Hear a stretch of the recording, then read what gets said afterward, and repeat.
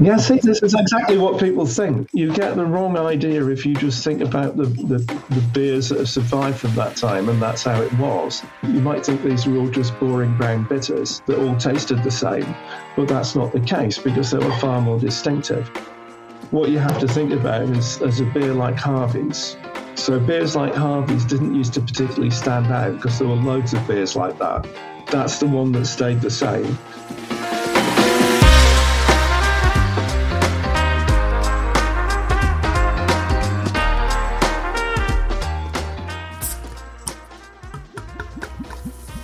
Hello and welcome to We Are Beer People, a podcast all about the many different people who help us enjoy beer. I'm your host, Rob Cadwell, and I reckon if you're listening to this, then there's a good chance that you are one of the beer people too. You might be involved in the world of beer, you may want to find out more about the industry, or perhaps you simply enjoy drinking the stuff. So join me now as I have a chat with one of the beer people.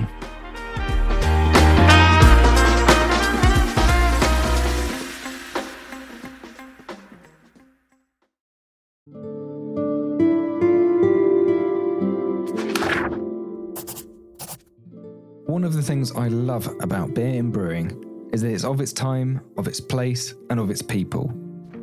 We can look into a brewery and see why it brews certain beers, what was popular, who was making it, where the ingredients came from, and how it was brewed. And it tells us so much about the time, the place, and the people. And that's why I'm really excited to speak with today's guest, Ron Pattinson. Ron's a beer writer and a beer historian, and he's well known for researching, uncovering, deciphering, and documenting historical beer styles and brewing practices. And that's no mean feat, when you consider that might involve having to navigate a brewery's idiosyncratic archives, take thousands of notes and photos, and make sense of large amounts of data recorded and stored with variable consistency. And you might have heard of him from his website, Shut Up About Barclay Perkins, or his publications, which range from the Homebrewer's Guide to Vintage Beer to city and country guides around Europe. So let's have a chat with one of the beer people about beer and its place in history. Hello, Ron, and thank you very much for joining us today. And a very big welcome to We Are Beer People. How are you doing? Oh, very well, thank you. Fantastic. We've got snow here at the moment in England, which I'm saying is quite a big thing. And I heard you had snow earlier on this morning. Yeah, we had a dusting that didn't even, a few spots here and there, but I'll count it as snow. Yeah, I'm sure there'll be traffic chaos here later on with our dusting we've got here. But as we're recording through the wonders of the internet, can you tell us a little bit about where you're recording from and help paint a picture for our listeners? Well, I'm here in my house in Amsterdam, so yeah, I've got my garden just out there. Well, I say my garden, it's my wife's garden, really, just out there that I can look at. It's very pleasant and very cozy, especially now I don't have to work anymore. That always helps massively, I think. And how long have you been in Amsterdam for? I moved to Holland in 1987, so quite a while ago. So I wonder, Ron, if you could take us back to the beginning, and how did you get into beer writing to begin with? And why beer, I guess? What was it that brought you here? Okay, how do I get involved in beer writing? Yeah, that's an interesting one. Well, the first thing I ever wrote was a long time ago, which was, I think, in 1989, which was for an article I wrote for What's Brewing about pubs in East Berlin. And that was the first thing I did, and then I didn't do anything for ages until the internet arrived, and then I started having my own website, which evolved into the European Beer Guide, which I started in. So the first stuff I did was in 1996. So for about another 10 years after that, I was writing a lot of basically travel guides, so guides to pubs, but also guides to breweries and stuff like that, and the occasional article. And then I started, when I was still doing that, I started to get interested in beer history. And then once I started looking started doing things like looking at a lot of original sources, then that's when I started doing my blog and publishing basically the stuff I was researching on that. And then yeah, I put some of that stuff into books. And then I got asked to do a proper book by a publisher, which is the Homebrewer's Guide to Vintage Beer. So that came out in 2014.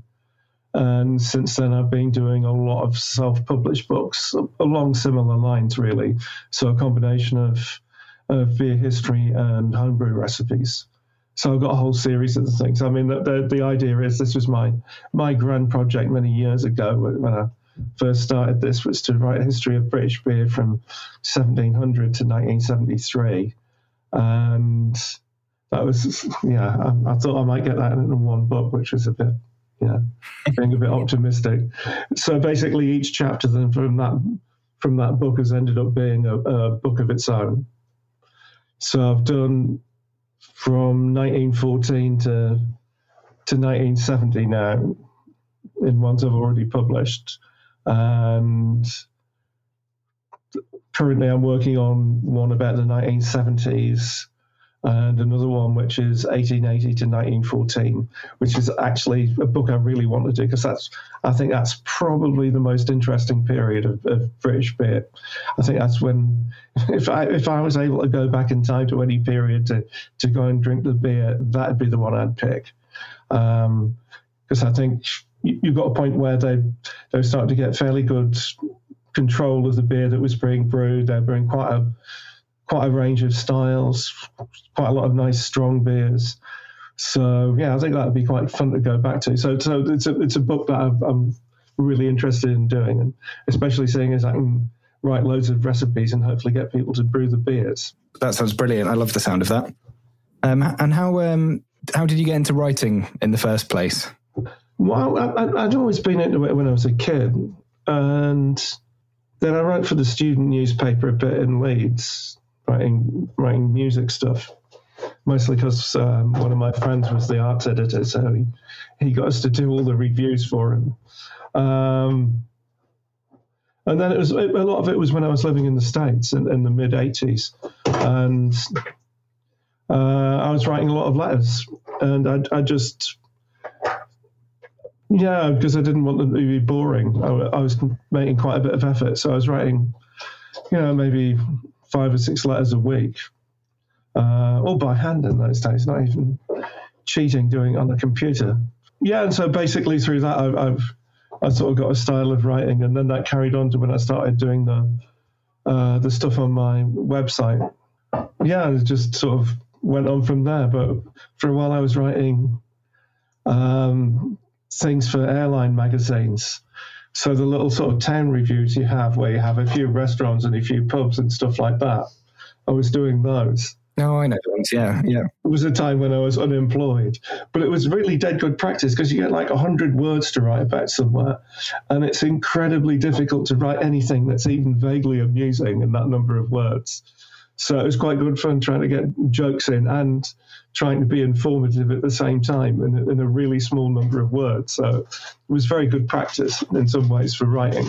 Yeah, every word's got to count there. Yeah. I guess that's sort of, there's been that common thread for where you've done city guides and things like that around Europe. Yeah, I tried quite hard when there was a certain point when I was writing pub reviews when I realised that if you just describe the pub and how it looks and stuff, it's really boring. And what that you really wanted to do was describe what your reaction to the pub was and how you felt in it. So a more emotional description of the pub rather than a physical one. And that's what I tried to go for, to try and say, well, what was it like for me in this pub? What was my feeling about it? Well, I hope people like that. And I thought it was more fun to write that way. But the whole thing about writing pub guides is it's just a complete mug's game, especially nowadays when things change so quickly. It's why I gave up trying to keep them up to date, because it was just so much work. And yeah, I just spent the whole of my life just trying to keep everything up to date, and that's not what I wanted to do. Absolutely. I mean, it's a good excuse to go out to a pub again and try it again, but I think you're fighting a losing battle there, aren't you? And at its best, you can take a snapshot of that moment in time and that visit you made at that time to describe how that was and share that. Yeah, and sometimes I had some quite nice stories about pubs, and that was nice to share. But yeah, well, also my pub guides, they're also I always say it's a secret family album as well, because in the photographs, in the pub guides, there's loads of my family and friends in the background, just not particularly looking like they're having their photograph taken. So obviously there's loads of people who are just in the background, but also there's, in quite a lot of the photos, there's people I know in the background. And I've deliberately used those photos just... So, yeah, you can see my kids and everyone in there. That's really nice and really autobiographical. So you can look back at those and can chart your different visits that you made. Well, yes. Well, that's also why I always write a whole series of blog posts about when I go travelling with my kids, partly so they'll be able to read this when they're older. I mean, they find it really annoying when I'm taking photographs of things all the time and making notes and stuff. So they're always, getting really angry. But I told them they'll appreciate it in one day. So much so that they've inspired the name of your blog as well, though. Yeah, it should have been about Barclay Perkins. The Barclay Perkins Brewery was founded in 1616 in Southwark, South London, and around 200 years ago, it was the largest brewery in the world. When I first started looking at brewing records, Barclay Perkins was one of the places I started, and I'd keep going on about it to the kids and my wife, and they got really fed up with it. And so that's what the kids would say to me: "Shut up about Barclay Perkins." And so the blog originally was somewhere where I could put all this stuff that I was finding out that my family didn't want to hear about, and and maybe tell someone who did actually want to listen. Oh, fantastic. There's definitely an audience, though, of people there that do go to it, and it's such an amazing repository if you're looking for like old classic styles. And I love when you kind of share the grist that was used in a certain year versus another year, or from one brewery to another brewery. And I think I love sort of seeing that sort of information, that detail. And just quickly, grist is the ground malt and grains ready for mashing. Well, yeah. Well, that I find it fun as well. I'm never quite sure who else does. But yeah, to get hold of that stuff, it is an awful lot of work. And I often think that if I'd realised how much work some of the stuff was, I'd never have started in the first place. Because, yeah, the whole thing about collecting photographs of brewing records and then going through them, it takes a lot of time. So, I mean, I've got, literally thousands of photographs of brewing records, and I've still not gone through all of them. At the moment, it's on a need-to-do basis that I go through them. So I'll go through them ones I haven't already done. I'll go through them when that's a period that I'm working on. So I've got other ones which are periods, that I'm not writing anything about at the moment. So I'll just leave those often because I know I'm not going to use them in the future, and it might take me quite a lot of time to actually transcribe everything. So, I mean, what I do is I take everything, I go through the brewing records, and I've got spreadsheets, and I'll put all the information into those. So it means that I can pull up information really quickly, see which malts a brewery was using in a certain year, how strong their beers were, stuff like that, just so I've got it all to hand. And then, I spend a lot of time just manipulating all the data I've collected. So making tables of things, comparing stuff. Yeah, it's all very time consuming, this type of thing. So at the moment, I mean, at one time I was not as focused, and I was just going through doing loads and loads of different stuff. But now I've realized, I've got to use my time a bit more sensibly and think, well, what is it I'm trying to achieve at the moment? What makes the most sense to go through? I almost got really distracted with some Heineken stuff the other day. Just happened to see on the City Archives site something from 1948, so I could see what the strength of their beers were they were brewing in 1948, which I found quite interesting. So their domestic Pilsner hadn't gone up to full strength again yet, and it was 10.7 Plato. And Plato here is one of the units used to measure a beer's density, known as its gravity. So a thick and malty stout is going to have a much higher gravity or density than a very clean and crisp lager. And gravity is also an indication of the extent a beer has fermented. As yeast eats sugar during fermentation and converts it to alcohol, the density of the beer will change too, giving an indication of progress. So probably, I think, only about 4%. But they were brewing an export version at full strength. And then Munich one was 11 degrees Plato. So they're dark lagers. They're probably also about 4%. But yeah, I mean, I find this sort of stuff interesting, but I don't know who else does. I mean, partly because I've got a whole load of information about Heineken's beer during the war, but only up until, like, I think 1943. And then there's a bit of a gap because they don't have the brewing records for after that, even though I know they were brewing right up until 1945. Yeah, I've got some amazing information about Dutch brewing during World War II. Oh God, the minutes from the Dutch Brewing Organization, they're really interesting because it's got lots of stuff about how they're trying to, I mean, they say in the minutes at a certain point that what their aim is to have not happen what happened to Belgium during World War One, where most of the breweries got all the copper stripped out by the Germans and loads of the breweries never reopened. And so the Dutch Brewing Organization said right at the start of the war that one of their aims was to try and keep all the breweries open and not have that happen, not have them have their equipment stripped out. And in that aim, they're actually incredibly successful. And the main way they argued to the Germans that they should leave the breweries alone was, you want us to brew beer for you, don't you? And so they were basically said, well, yes, you should leave the breweries open so it can supply you with your beer ration. And I mean, the stupid thing is that the Germans let the Brewers' Organization organize the beer rations. So they knew exactly where all the German troops were and how many of them there were, because they knew what the beer ration was. So if they had to supply so much beer at this location, they knew exactly how many German troops there were there. And this information they passed on to the Allies. Wow. It's a really interesting story. But the whole thing of it, you can see the minutes of the Brewers' Organization it's a wonderful insight into how people would react under occupation, because what they're trying to do is they're trying to mitigate all the bad effects of it. So they're always negotiating with the Germans, trying to keep things as favorable to them as they possibly can.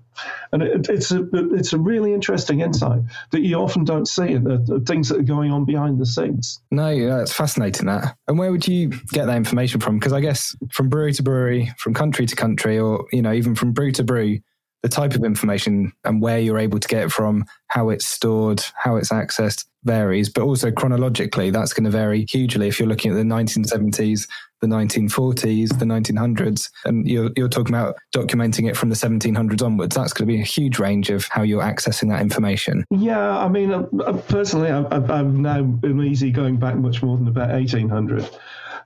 Because, there's not that much hard information about beer before then.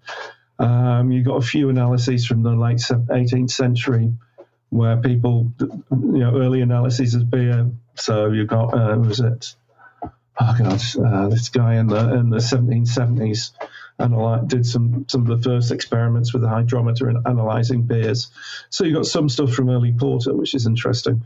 But other than that, you don't really get much hard information until after 1800, so I prefer to go on from there. Most of the stuff I got comes from brewing records. You've also got things like analyses of beers that were published in chemical journals, medical journals, lots of stuff from the British Medical Journal and the Lancet, weirdly enough. Both of them where they had some quite good analyses of beer at various points in the 19th century. So things like that.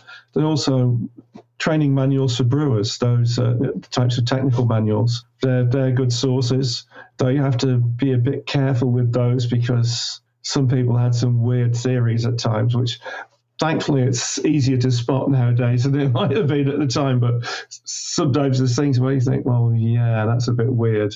There's one that goes on about electricity all the time and how you have to try and avoid electricity in your beer, and it's a bit weird. Working with the notions and information they had at the time. Yeah, but this is reasonably late 19th century, so yeah, I should have known better.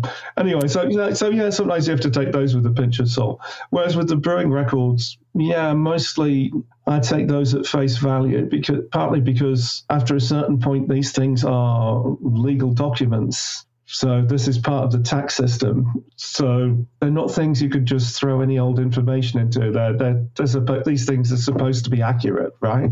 And you would get into a lot of trouble if they weren't. So, yeah, I mean, I believe those pretty much. There might have been cases before certain ingredients were legal, when they might have been thrown in without them saying. So, things like licorice in a stout, they might have done. Yeah, then again, maybe not, because the penalties were quite big for not using authorized ingredients. So it probably put most people off. So, yeah. So mostly you can believe those as being true.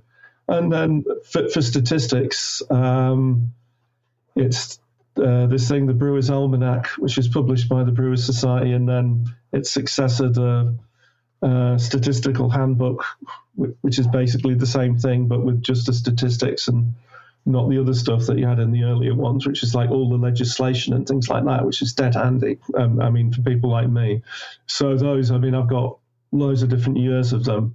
And between them, I've been able to assemble these really long strings of statistics. So, things like UK beer production, I've got it going back to, the 18th century sometime, right through until whenever the last time I bothered picking them up. So probably about 2015, 2016, something like that. So 200 odd years worth. And of other statistics, maybe not quite that long, but quite long spreads of them, because that's what I like. I like to look at things over a very long period of time. So it's nice to have really long sets of statistics. And so these the individual books will have ones for like maybe 10 or 15 or 20 years. So I don't have every edition of them. If I get one every 10 years, then I'll get all the statistics I need. I just have to put them, piece everything together. Yeah, that's another thing that takes time. I can imagine, yeah. And how would you then go about sort of bringing that data together with data from an individual brewery or that type of thing? Well, then you can do something like, so one of the statistics they have is brewing materials. So I could look at any specific year and I can see, well, how much malt, sugar, adjuncts, hops went into beers on average. How does this compare with the recipes of this particular brewery? Then you can say, well, what do they compare to on average? Because when you look at it, at the numbers of the materials for the whole country, that gives you a genuine average for all beer that was brewed. And so you wouldn't be able to do that without those figures. You could have, I've got masses of information for certain individual breweries, but you don't know how representative that was. If I'd only ever looked at William Younger's brewing records, I would have an incredibly false impression of Scottish brewing, because it turns out they were different to all the others, at least all the others whose brewing records I've ever looked at. They were not just a little bit different, but incredibly different. That's why you have to be very careful about making too broad conclusions from a small amount of data. At the moment, I'm quite interested in Ireland, and I'd like to go to Ireland and do some more research. But I'm reluctant to write anything much about Ireland because I've only got a very limited number of brewing records that don't give me a very complete picture. I don't even have ones that can cover very long periods of time. And so, I've just got these little snapshots. It's very interesting little snapshots, but it's not enough to actually start writing a complete book about. I'd need way more information. And Ireland in general, it's harder to find information about than it is for the UK, is what I've found, unfortunately. Even though there do seem to be quite a lot of brewing records preserved, a lot of them at Guinness, which is a bit of a problem. It's really annoying. I went around Guinness a few years ago with some people from Goose Island. It was really friendly. They're young archivists there. But it seems like it's changed now. Yeah, I have emailed and asked if I can have a look around, but not a personal contact anymore, which is annoying. So I guess you really need that context then from the brewing records, the statistics. Yeah, they all give you a complete picture. Other things I use are price lists, because what you find I have access to the British Newspaper Archive, and in there you'll find newspaper adverts from breweries, which used to be for the beer that they were selling to private customers, for people at home. But you'll have a full list of their beers and the prices. And so you can see, well, these are the beers that people were producing. These are the draft beers, and you can see which are the bottled beers that are producing. So it's really interesting. And because the prices were incredibly stable between 1870 and 1914, you can really say, okay, well, if a beer is costing 36 shillings for a barrel, it's probably going to be about this strength. From breweries where the brewing records might not exist anymore, you also get a pretty good idea of what beers they were brewing and what strength they were. And you can see how much they were charging for them as well. Were there particular things you think that drove the types of beers that we were drinking over the years? Well, fashion, a lot of it. Exactly how beers were, well, a lot of that's driven by external factors. So, I mean, if you look at the development of beer styles in Britain, an awful lot of it just comes from the effects of war. So you see that you have this transformation at the end of the 18th century when there's the malt tax goes right up to pay for all the wars with the French. And that makes porter brewers look at how they were brewing and move away from using an all brown malt grist to one that was mostly pale malt. And that was a huge transformation in the way the beers were brewed, and also had an impact on how the beers tasted and how the beers looked. And that was completely driven by external factors. So in a way, tax is a key kind of component there. Yeah, like tax today, for instance, where, you know, low ABV beers have a lot less tax on them. And so you're seeing those beers being brewed under a threshold now. Yeah, that things like that have a hugely distorting effect. Or you have the thing in the States where beers, whatever the strength, taxed at the same level. And that's why you have so many really strong beers in the States, because there's no tax disadvantage in doing that. And why people trying to produce 3.5% and 4% beers struggle so much, because of the way the tax system is. They cost almost as much to produce as full strength beers, so they have to sell them for the same price. And so it completely distorts the American market. And yeah, the way they're doing it in the UK, yeah, it's going to distort it as well. It's fairly obvious, and money's the thing that drives everything. So that's what's driven changes in the past. I mean, some of it's been technological as well. Well, I mean, a lot of it's just fashion. You know, it's people don't want to, you don't want to drink what your granddad's drinking. That's a big part of what it is. I keep telling people, lager's going to go out of style soon. It really is. You just watch when it does, how quickly sales drop off. I hope you're enjoying our chat, and if you like what you're hearing, there are a few things that you can do that really help us out and help other people find the podcast. Number one, follow or subscribe to We Are Beer People podcast wherever you get your podcasts, and leave a review or rating. Number two, share the episode on your socials or even in actual real life. And if you want to stay up to date with all things We Are Beer People, you can visit our website, wearebeerpeople.co.uk, where you can sign up for a monthly newsletter, and you can follow us on social media at We Are Beer People. And if you have any questions or comments or want to hear from any beer people, then pop me a message. Now, back to the podcast. It is really interesting. It's still obviously the bulk of mainstream beer sales in the UK is lager, but that increasing interest that you're seeing in craft breweries making craft lagers and those sorts of things, which wasn't there maybe 5 years ago. I think there's a renewed interest where people have had lots of really hoppy beers, pale ales, IPAs and things like that, but are now getting more interest in lagers. So we're seeing the growth of those as well as interest in dark milds. Yeah, I mean, if I can say what, I actually didn't go to the States last year. So I'm talking about what I saw from the year before that, and also from what I've seen on the internet. There seems to be a lot more interest in dark lagers in the US, but even so, I say that it's still a sort of small fraction of what the market there is. So it's very much a niche of a niche, but there definitely seems to be more interest in things like Czech dark lager styles. I think especially seeing as the BJCP and people have finally recognised they actually exist. So I'd encourage people to make them. But I had a few last time I was over in the States. I mean, a really nice Czech style one in Atlanta. So people seem to be more interested in that. I mean, my son was telling me that they were making a much better job of German-style Pilsner in the States when we were over there in 2022. So, yeah, people do seem to be... I think there's more interest in lager, but, I mean, I actually found the variety when I was in the States recently not that great, and virtually no dark beers, other than the few dark lagers I found. Virtually no porters, but the only stouts I saw were nitro stouts, which I don't really like. Yeah. But yeah, in the UK, I'm just trying to think what I saw when I was in the UK recently. I was pleased to see some nice dark mild, actually. That was good. Yeah, really nice marble mild. Oh, lovely. Yeah, really good. You mentioned licorice earlier as a Yeah. ingredient that was maybe added in from the unauthorized list of ingredients. I saw today on an email for a new low alcohol beer from a craft brewery near me, Siren. They're doing a kind of a new porter, which I guess it's to make up the kind of flavour that you need on a low alcohol beer. So it's 0.5%, but it included licorice as well. That's really interesting. But people did that. I mean, and what you'll see is you'll find loads of recipes in 19th century books and 18th century books, 19th century books, where they'll be saying about, using licorice in it.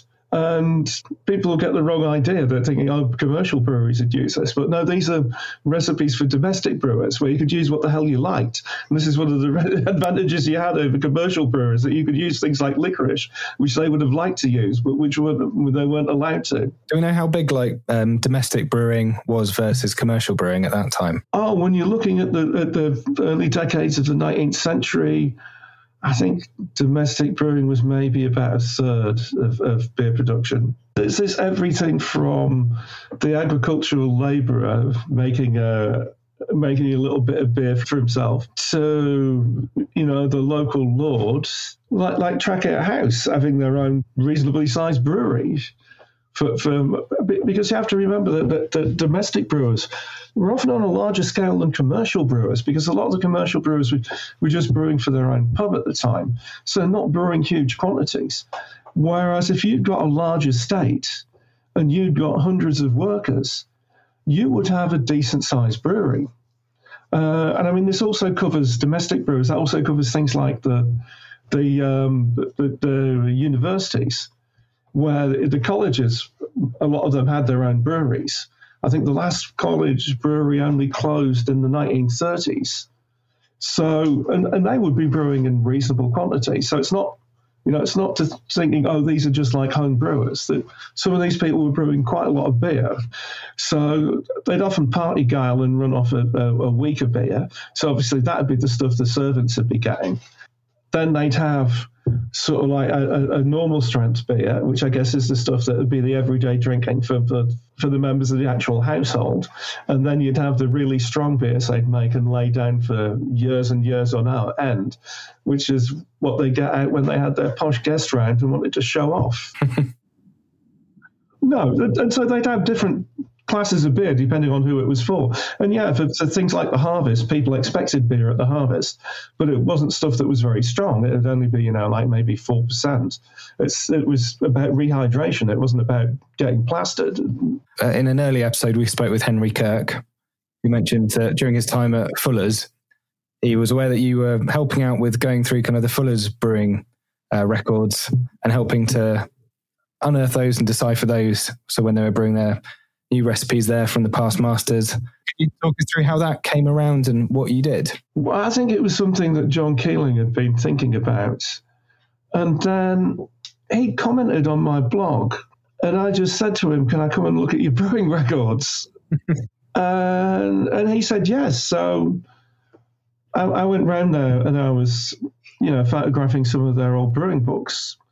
And we were talking about this, and I think this is where it came up. Now, I suppose this is something you must have had in mind before, on about them doing some beers based on previous brews they'd had.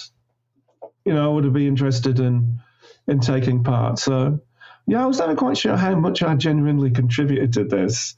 Maybe a bit, because the thing is that with Fuller's, it's not that difficult, because the old brewing records are in exactly the same format as their modern ones are.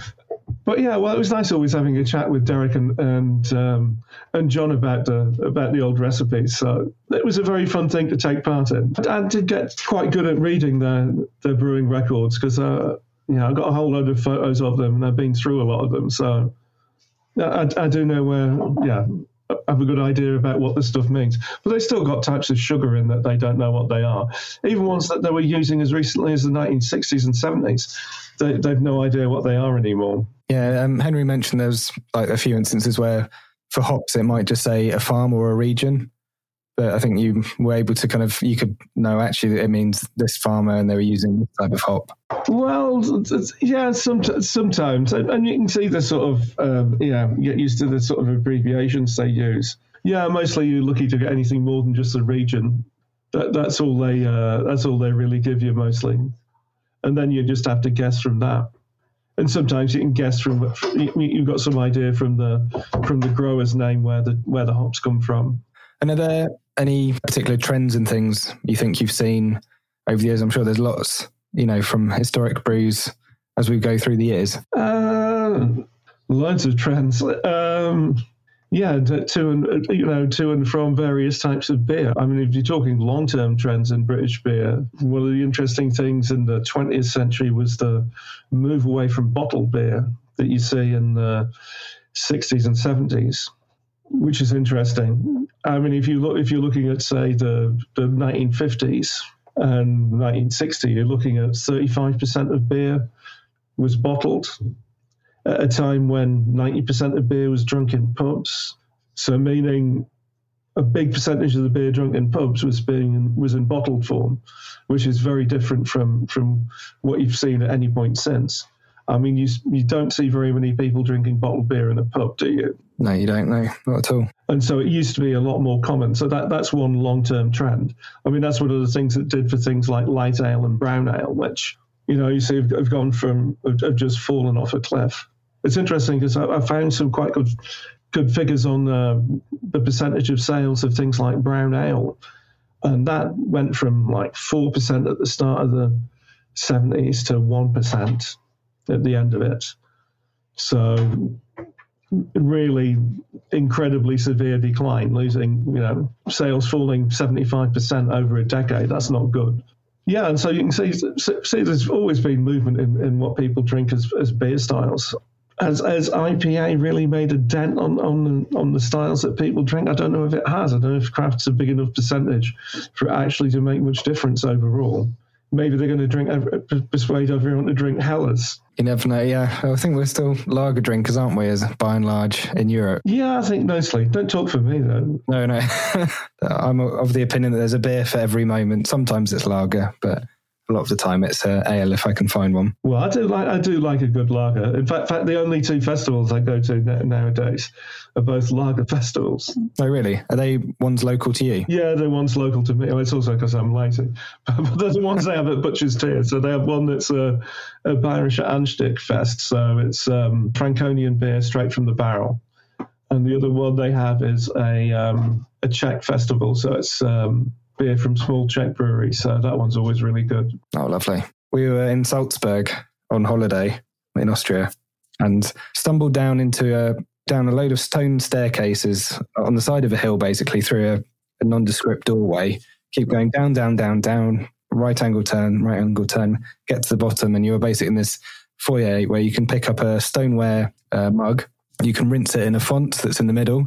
And then they've got two wooden casks that they've got lagers in, basically, and a load of lovely smoked food going. And it was just amazing. But it's a brilliant place, Augustina in Salzburg. And it was just incredible for having that. And it's not an experience you can have in the UK or in. No, it's one of my favourite spots, Augustina. I really love that place. Were you there in the summer or the winter? It was in the winter, actually, and it would have been about 5 years ago or so. And we didn't really know quite what we were getting into other than they sold beer there. And then, you realise quite quickly you're in somewhere special. Yeah, no, it's a brilliant... Their beer garden's wonderful as well, if you're there in the summer. I mean, it's only... The first few times I'd been there, I'd only been in the winter. But the beer garden's wonderful. It's really nice. We never made it there. I think we were just in one of the drinking halls. But yeah, incredible place. I definitely recommend it to people. And it's why I think you can have one idea of what lager is in your head, but it's not what they're... No, the beer's really nice there as well.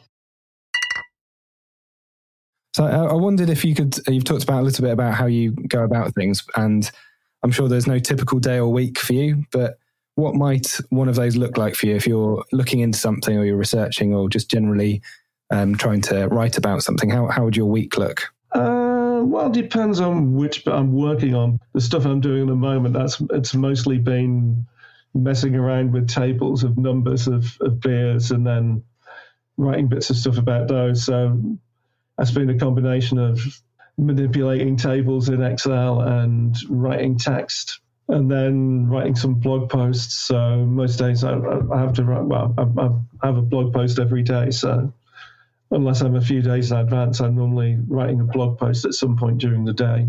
Looking stuff up on the internet sometimes or consulting. I've got like various things here like Brewers of the British Isles, which I quite often look at, which has got all sorts of details about UK breweries. So if you want to know when they were founded, when they closed, stuff like that, that's really handy. So depending on exactly what I'm doing, I'll often be looking at that to find out information.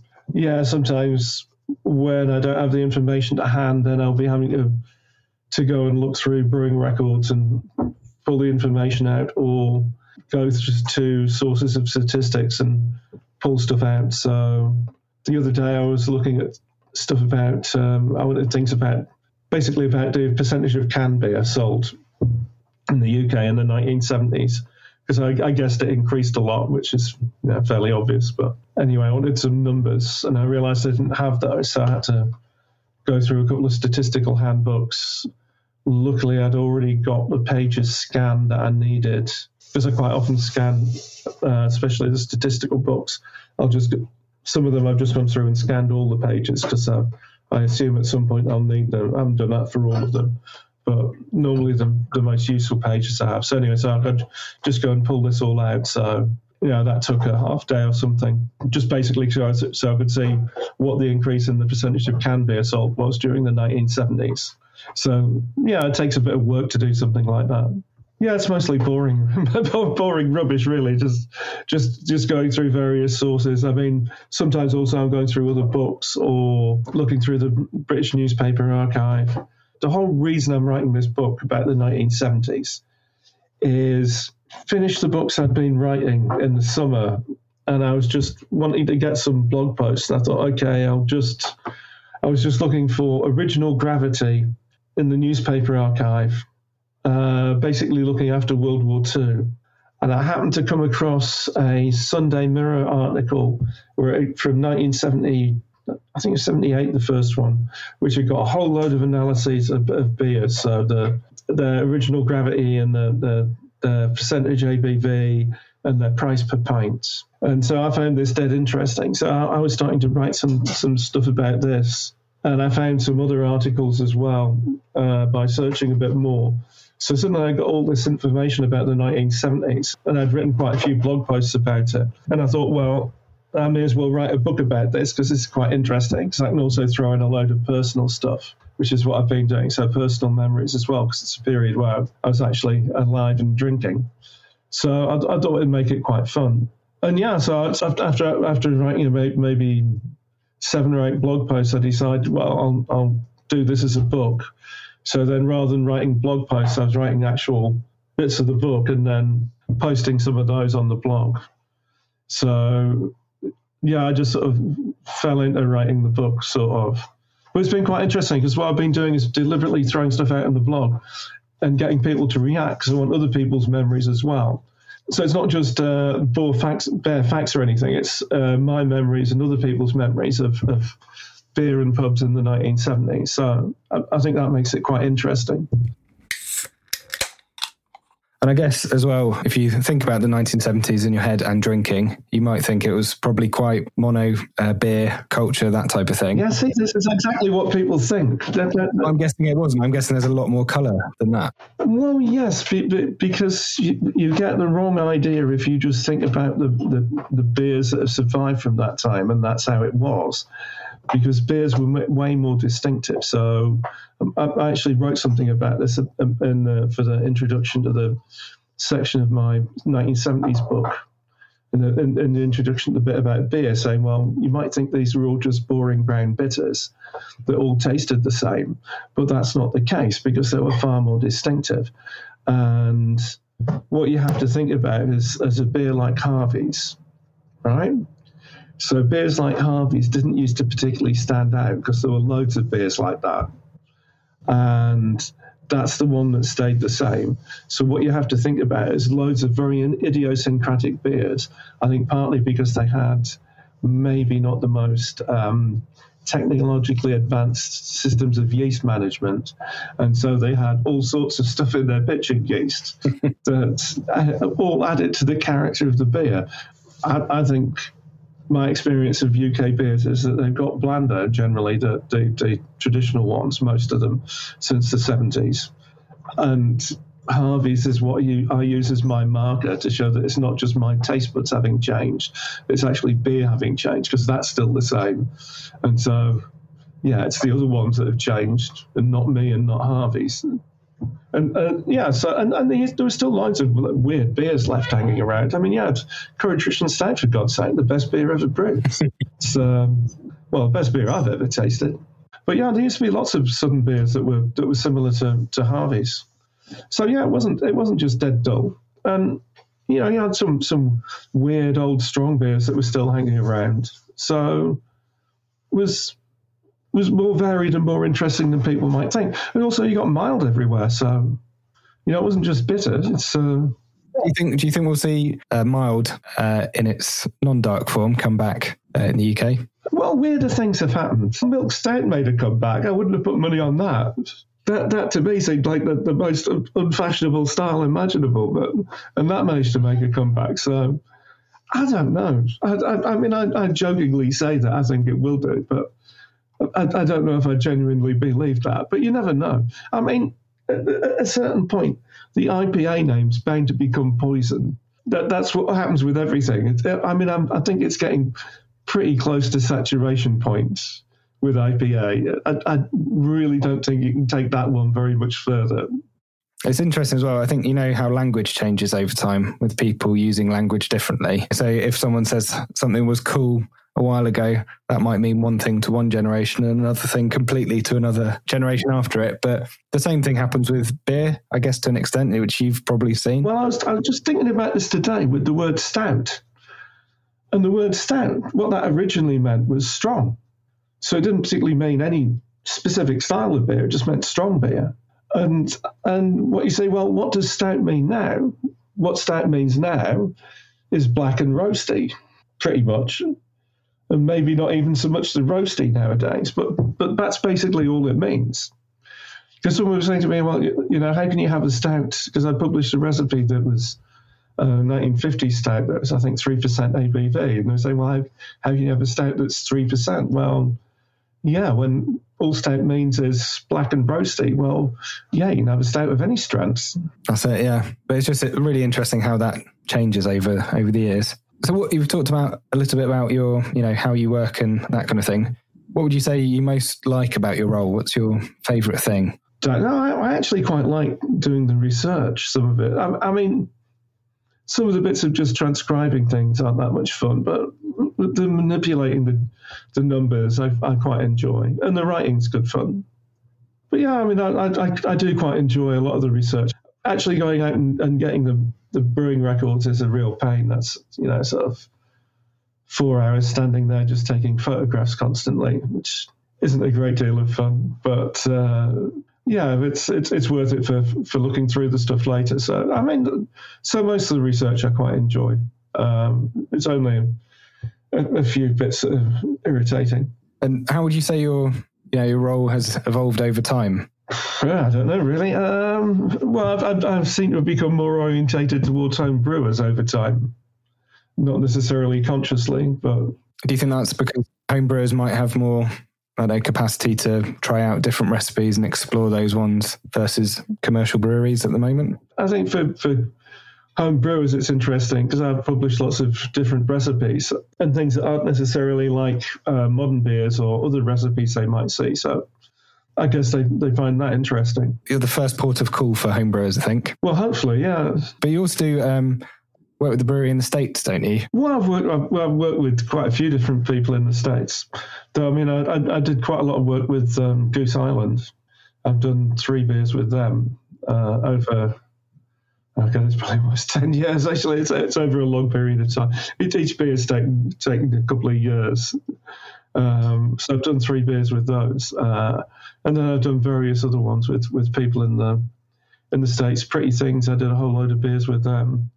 So, I mean, they don't exist anymore, but I mean, they're in the UK now. So they've also brewed some of my recipes over there. Yeah, one of my mates and school friends in Britain, he's got a brewery. He's brewed quite a few of my recipes. So, is there a style you think that's particularly of interest that brewers keep coming back to nowadays? Probably stouts more than anything.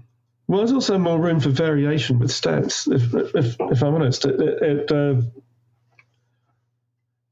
I realised this when I was doing some of my books, and I was trying to, collating the information together about various types of beer. And when it came to stouts, there's just masses of stuff and of really different beers as well, even being brewed in the same period. So you'll have stouts that, some periods in the UK when you've got stouts that are being brewed at 2% ABV and other ones at 10.5%. So it's like quite a bit of variation there, or even under 2%. Some of the Scottish sweet stouts just ridiculously weak. So it's an interesting style stout.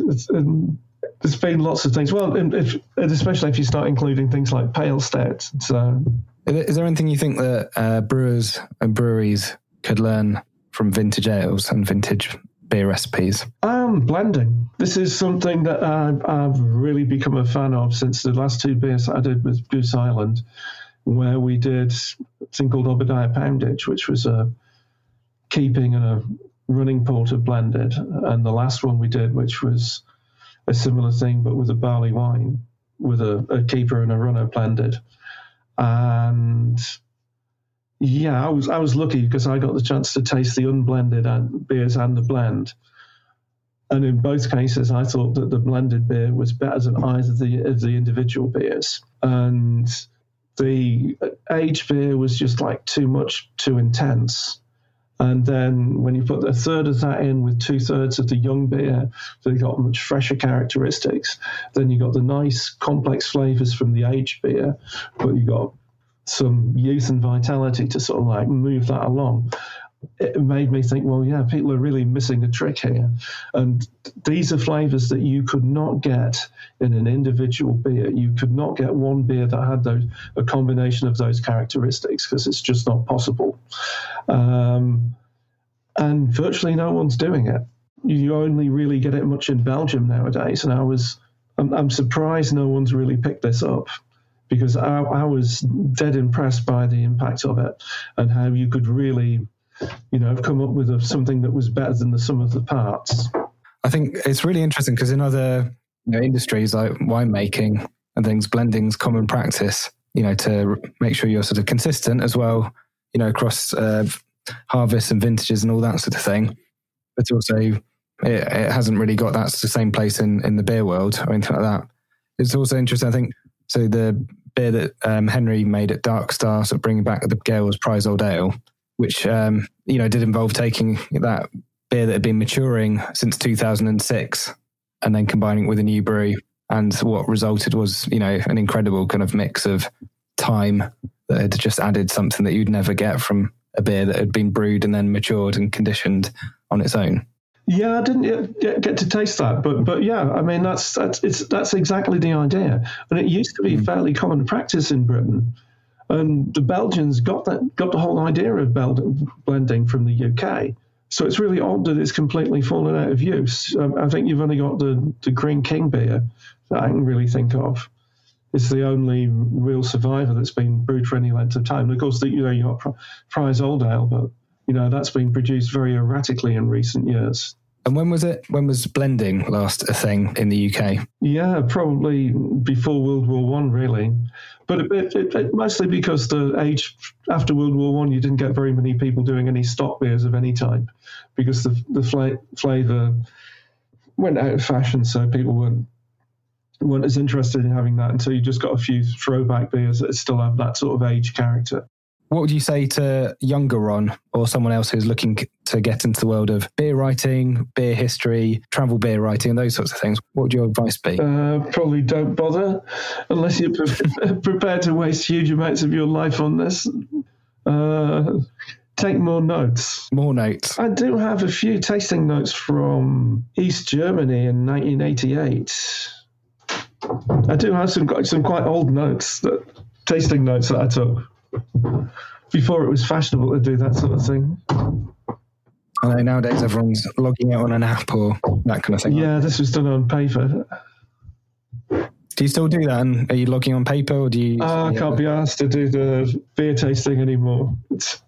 So I found at a certain point it was taking all the pleasure out of the actual drinking. So I'd rather just drink a beer rather than think too much about it. And if I had to press you to pick just one, could you tell us what's your favourite beer style or beer? Well, I mean, obviously Courage Russian Stout, the best beer. And I've still got some, so I can still keep drinking that. I've still got enough to drink a couple a year until I die, so probably even more than that. Other than that, St. Bernardus Out. Lovely beer, yeah. Yeah, that's my go-to beer. I do like that style of beer, the strong, dark Belgian type, whatever you want to call them. Lovely beers. And what's your favourite place to enjoy a beer? Well, a pub, preferably, but not that I get to do very much of that nowadays. And God knows what's going to happen when they knock down my current local. Oh, no. Is that on the cards? Yeah, well, no, where I normally go is Butcher's Tears, their tap room, and that whole area is due to get demolished. So currently they're due to close 2nd of March. So have you got any things that you're coming up that you're excited about? Well, going to Brazil again in March. That's always fun. Get a couple of days in Rio, which is, yeah, it's nice because there's some quite good beer there as well. So get to go around a few craft beer places there and then do some judging and hang around and hopefully with some other beer people I know. And then, well, end of May, June, supposed to be doing some stuff in North Carolina and South Carolina and Tennessee. So that should be fun. So my mate Jim Karnowski, who has this brewery just outside Asheville, I can't remember what we were doing this time. Oh, I know, we're doing World War II recipes. But it's always fun at his place. He always has a really nice selection. He always does a selection of beers that are just the things I want to drink. So he's laid them on for you. Yeah, like he did one of my dreams, which was a full selection of beers from a 1910 London pub. So yeah, he's a really good brewer, and it should be a fun event. And I get to do a few more things around that part of the world. So you're able to combine a bit of some time off, but also probably still thinking about beer as you go around all these places. Oh no, this is going around giving talks at a whole load of places. So there won't be much time for just relaxing, I don't think. It's just going to be quite busy. But at least there's beer. Well, yeah, at least there's beer. And where can people keep up to date with everything to do with Ron Pattinson and all the work that you've got coming up? Well, shut up about Barclay Perkins, my blog. There's all the stuff on there. So I post every day. It's mostly beer history, but occasionally some travel stuff.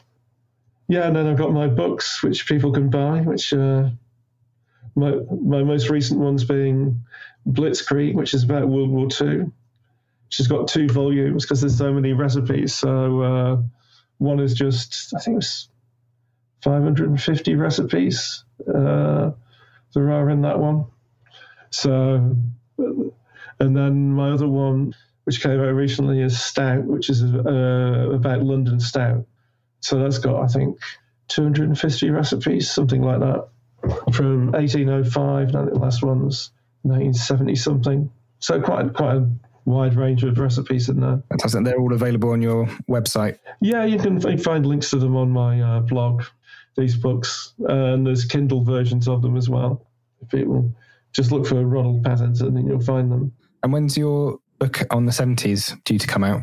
Not sure when I finish writing it. Well, it depends, because I was just thinking today, I've got all these technical brewing journals from the 1970s. Maybe I could have a look through those and find some stuff.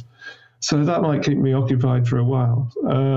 That's right. I don't want to give you a deadline or anything like that. Oh, no, well, it's because I self-publish it. That's the joy of this. I can finish it when I like. So it depends. When I get fed up, probably, because I can probably most likely keep finding stuff to add to it. Brilliant. Well, I want to say a big thank you for joining us today, Ron. It's been lovely chatting with you, hearing all about vintage beer styles and how you got into it as well. So thank you very much. No problem. Have a good day. Yeah, bye. I thought that was fascinating and a real privilege to hear from Ron. I feel quite fluent about the beers around us today, but it was eye-opening to hear about the beers, breweries and people that set the scene for what we enjoy today. So thank you very much for listening, and I hope you can join me on the next one. And this is the part where I ask for your help. If you haven't done so already, please subscribe to the podcast, leave a review or rating, or share it with others. This really helps us out and helps other people find the podcast, particularly as we're starting out. And you can follow us on social media, search for We Are Beer People, all one word. You can also email us at wearebeerpeoplepod@gmail.com. Let us know what you think, share your thoughts, and if you have any recommendations for beer people you'd like to hear from. And until next time, don't forget, you, me, us, them, we are all beer people.